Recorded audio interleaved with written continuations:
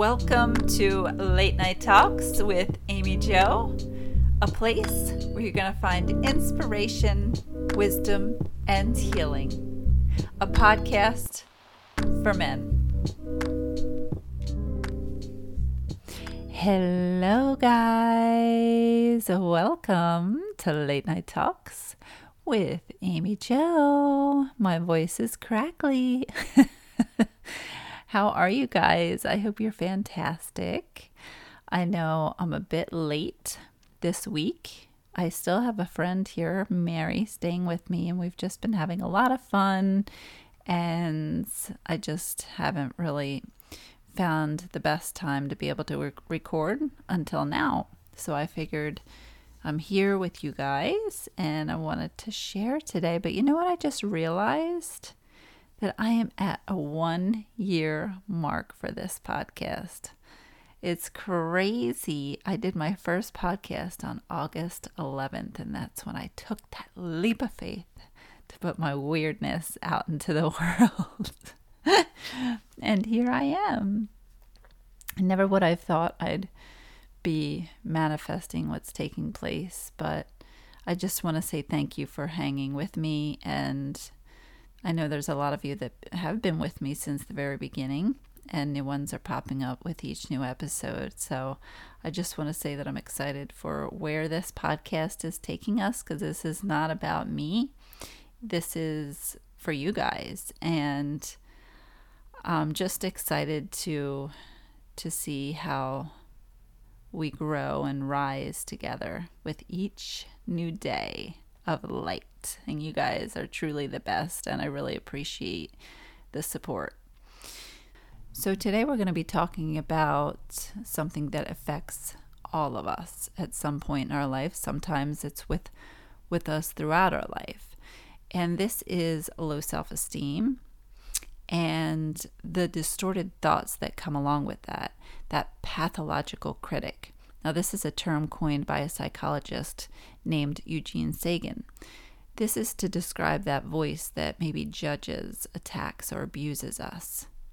It's sneaky, and it can come out when you are not expecting it. So today we're going to cover low self-esteem and when we are confused about our own identity and its effects on how it can deteriorate our physical and mental well-being. Also, signs to look for that you may not be aware of. Unmasking the truth of the lies that we hear in that voice, and how to conquer the voice and restructure, reframe as a healthy alternative. Also, how lack of serotonin can affect our self-esteem.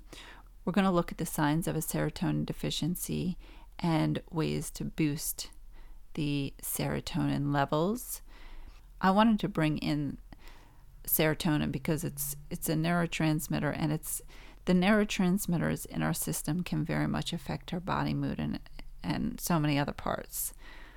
I know it's a lot today, but hopefully this won't go too far over time. I know I briefly talked about this topic in the past, but recently I've experienced this voice, and I see some of my dear friends also dealing with this voice. And I just thought, you know what, this is something that we all just kind of really need to hear again. And I wanted to share some information that may be helpful to you guys. We just have to remember that we are all human, and that we can't allow self-esteem to rob us of our confidence any longer, because it has such a great capability of doing this. Self-esteem is a sense of our own personal worth and value. There's actually two kinds of self-esteem problems. There's situational and characterological. Situational is usually tends to show up only in specific areas, meaning you might have an amazing confidence in work, but when it comes to relationships, not so much. And the characterological usually is rooted in our early years from a lot of times abandonment or abuse. These individuals have such a warped reflection of who they are. And this image of them magnifies the weaknesses. And this critical voice inside of us takes up so much space. And when it does, it pushes out the great assets that we hold. I think also when we are confused about our identity, we inherit a lack of self-assurance, which then results, obviously, in a poor image of self. So when we really don't know who we are, which a lot of times in this society, a lot of people don't know, it leaves us very unstable. Studies in young children show that during the first 3 to 4 years is when this determines the amount of self-esteem that a child starts with. And I want to give you an example of the difference in how you could speak to a child and what difference it could make. For example, if I were to say to a child, "Do not touch the stove, you're a bad boy," this child will lack self-esteem later, compared to a child that maybe was told just the dangers of touching that stove. Whether it was a caregiver or a parent who was very critical, who didn't give praise or warmth. There was a lot of frequent maybe neglect or punishment. There may have been poor academic performance that could have taken place. Or maybe this is something that could have manifested in your later years from maybe an abusive relationship, prolonged financial hardships, injuries, or illnesses. Having approval and support from parents and peers, along with attachment and unconditional parental support, is really critical. And when children have this as they're developing, these are the kids that will have a high self-esteem. These are the kids that have a higher cognitive aptitude. Self-esteem is the most powerful, dominant predictor of our happiness.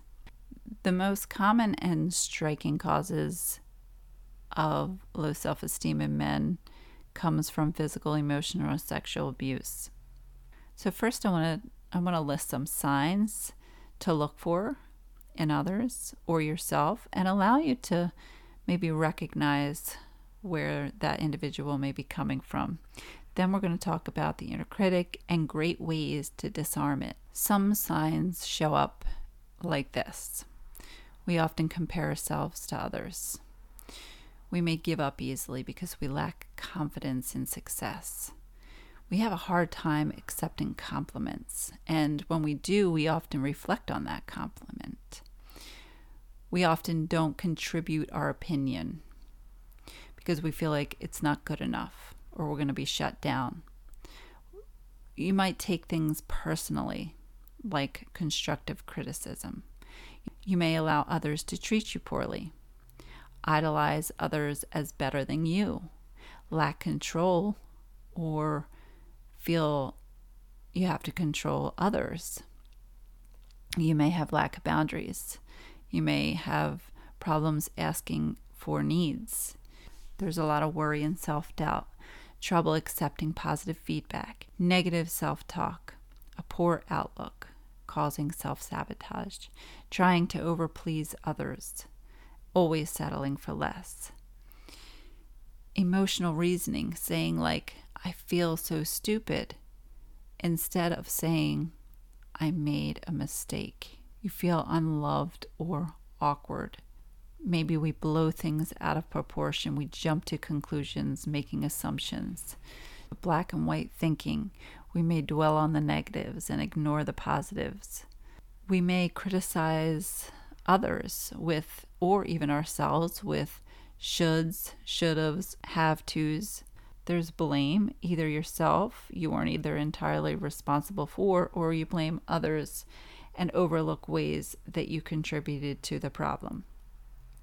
In psychology, negative and unstable self-perceptions are the key component in many disorders, such as depressive disorders, dissociative disorders, anorexia, personality disorders, such as borderline, narcissistic, and avoidant, along with anxiety, panic attacks, and stress.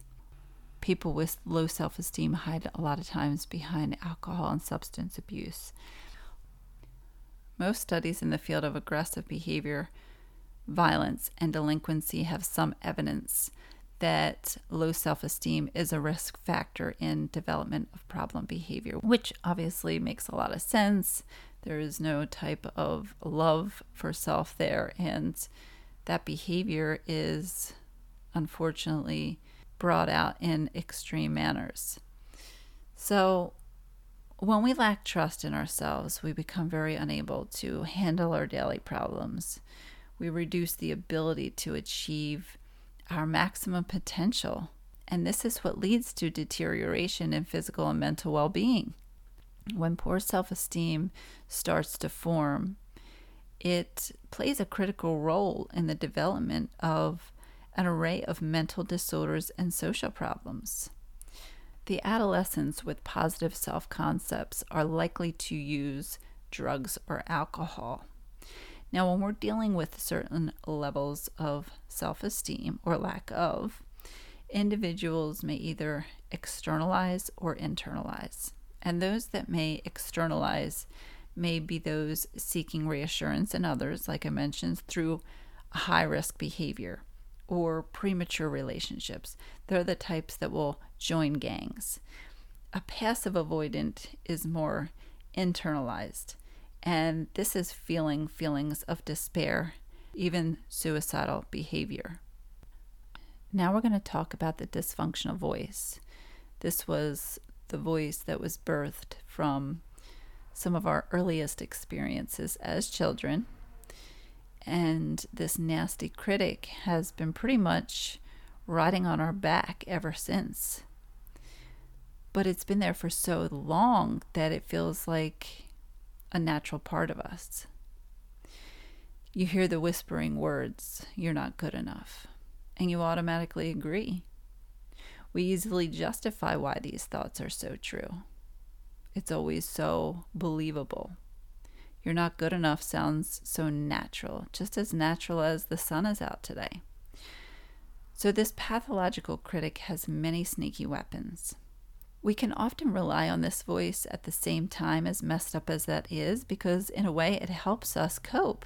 It helps us cope with anxiety, maybe helplessness, rejection, inadequacy.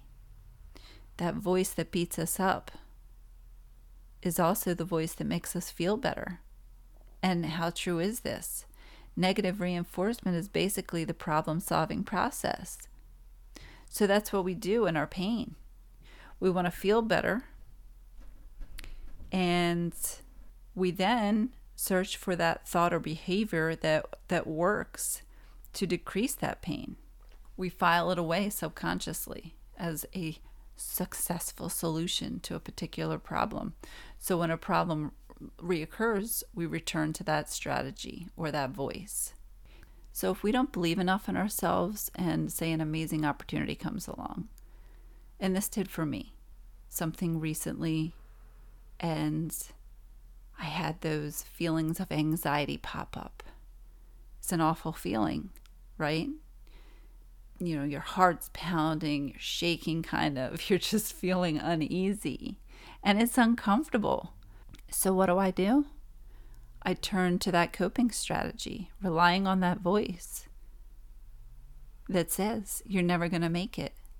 And then the anxiety subsides, and you lose what could be an opportunity of a lifetime. And how much does that blow? Do you know how much that voice just cost you? Screw that. I didn't allow that to happen to me. I recognized that this is an external voice rather than it being part of me. This can even happen in relationships. If we reject ourselves first by saying it's too good to be true or it's not going to work, no one can hurt you because you already did it. And that's how we lose opportunities. That's how we miss out. By allowing this negative voice thought, whatever it is, to interfere with who we truly are. So when we hear this voice, understand that it is outside of you. So when we see it as an outside entity, it's easier to fight, because with anything, it's easier to fight something that is perceived as external, correct? So it's something that we can easily fight and reject, just like having boundaries, maybe from somebody that doesn't respect us. So we have to see it as just that. We do have the power to fight it. We do have the power to reject it. And it's important to get in touch with the healthy voice, the nurturing voice. This is part of you, because we came into this world as amazing, loving beings, created in my heart from God. He didn't form us with words of hate or criticism. This life imprints that into us. So we have to come to the realization that we're experiencing life, we're spiritual beings in a human body. And I know I say that a lot, but it's the truth. Nothing external can make us feel any way if we don't let it.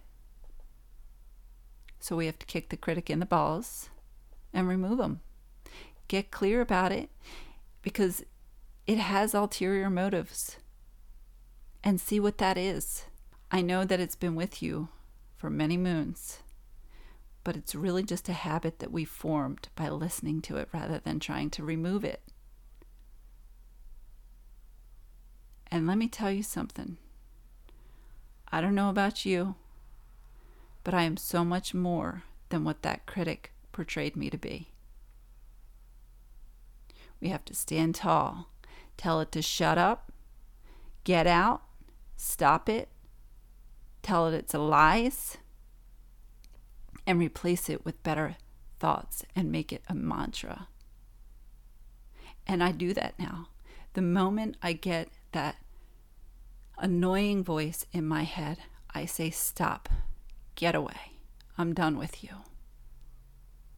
When we catch the pathological critic, this takes commitment. I want you to notice, start counting how many times in a day's time it creeps out.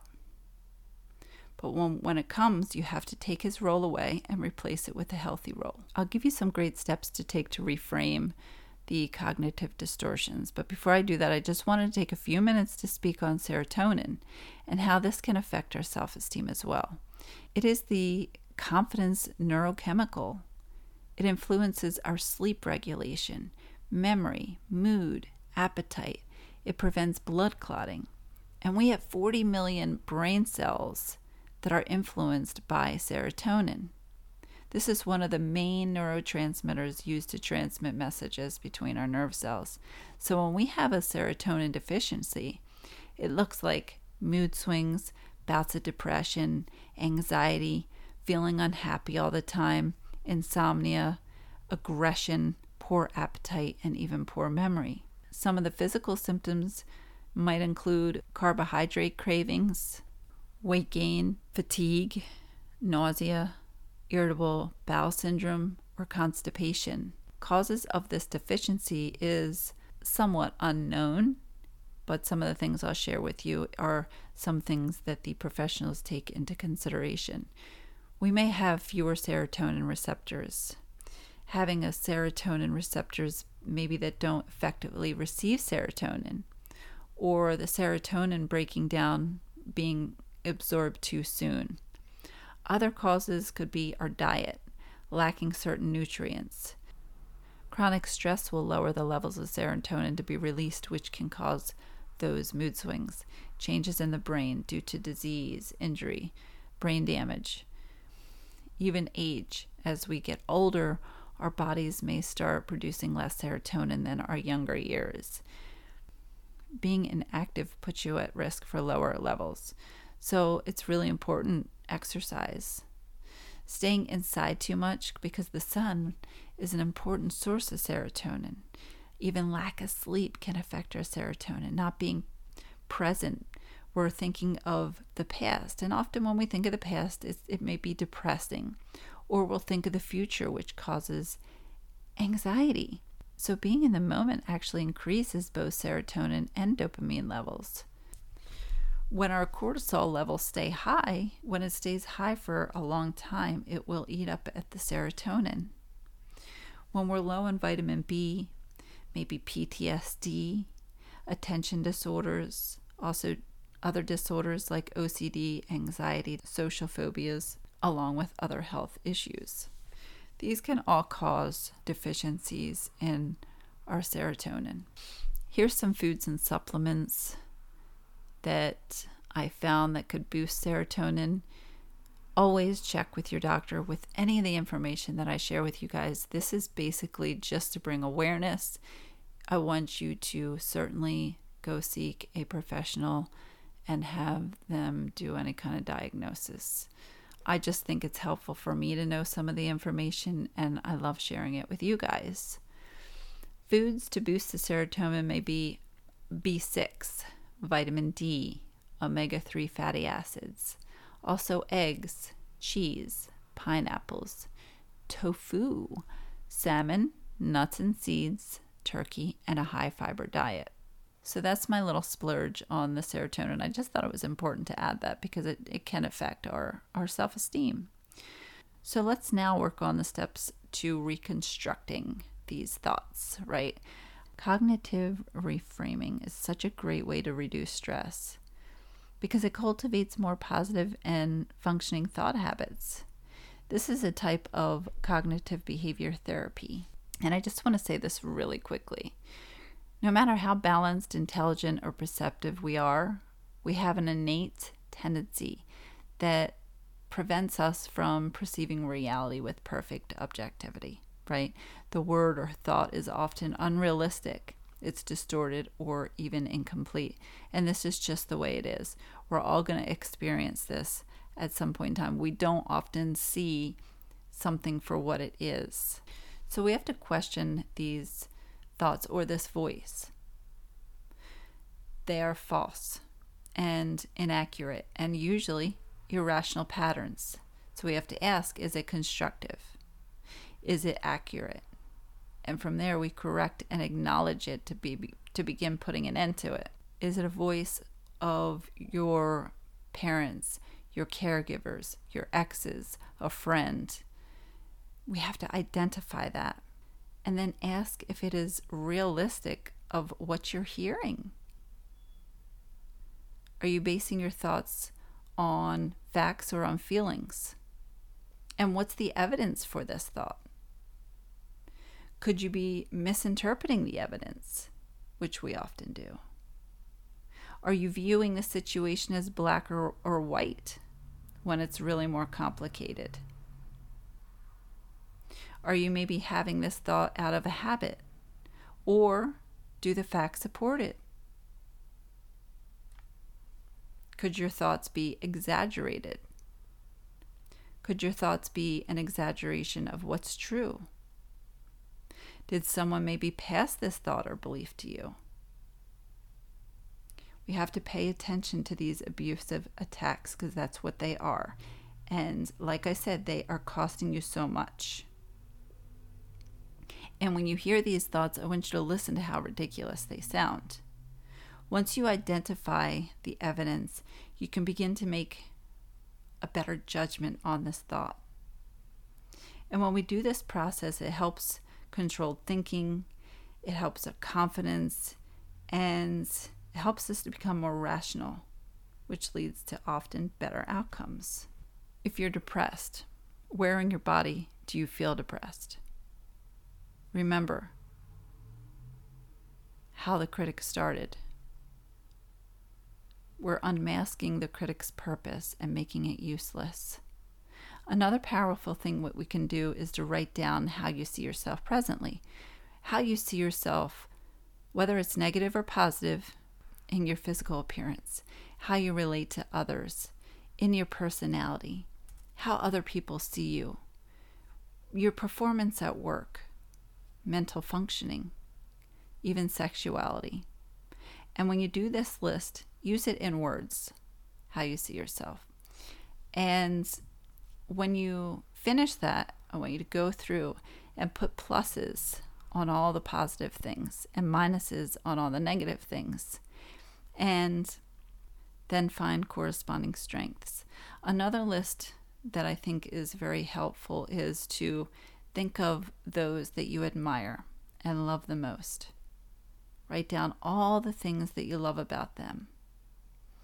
And you're going to be very surprised to know that a lot of times you have the same qualities. From there, I want you to write all the strengths missing that you want and write those strengths in sentences. And from there, write a letter of recommendation about yourself. And when you write that letter, read it out loud twice a day for 28 days. All those critical thoughts that creep in are just entrenched habits.